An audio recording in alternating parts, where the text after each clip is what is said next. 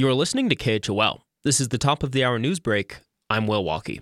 The Teton County Board of Commissioners will be discussing 3 topics that have sparked controversy in the past at their regular meeting Tuesday morning. The first is an anti-discrimination resolution, which materialized after community members raised questions regarding former library director Oscar Gittemeyer's departure. Gittemeyer is openly transgender, and several public commenters openly wondered if his gender identity played a role in him being unexpectedly fired.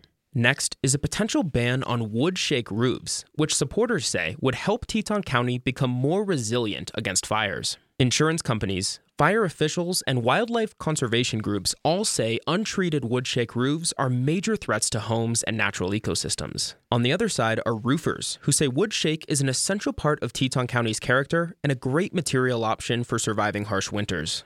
Finally, the board will potentially make a decision regarding the Gill family proposal to develop 26 acres in northern South Park. This discussion is a continuation from a February 2nd meeting in which no conclusion was reached after several hours of presentations and public comment. The family claims it's their decades-old right to move on with their plan as is, but many community members expressed concerns that the development would exacerbate the county's housing and water quality issues. Several state lawmakers are introducing legislation that could make the cowboy state even more gun-friendly than it already is. Republican House member Robert Wharf of Evanston is hoping to eliminate some requirements to obtain a concealed carry permit, as well as repeal gun-free zones, such as educational institutions. A spokesperson for the Teton County School Board called these bills frightening, saying more guns around children could make schools more dangerous.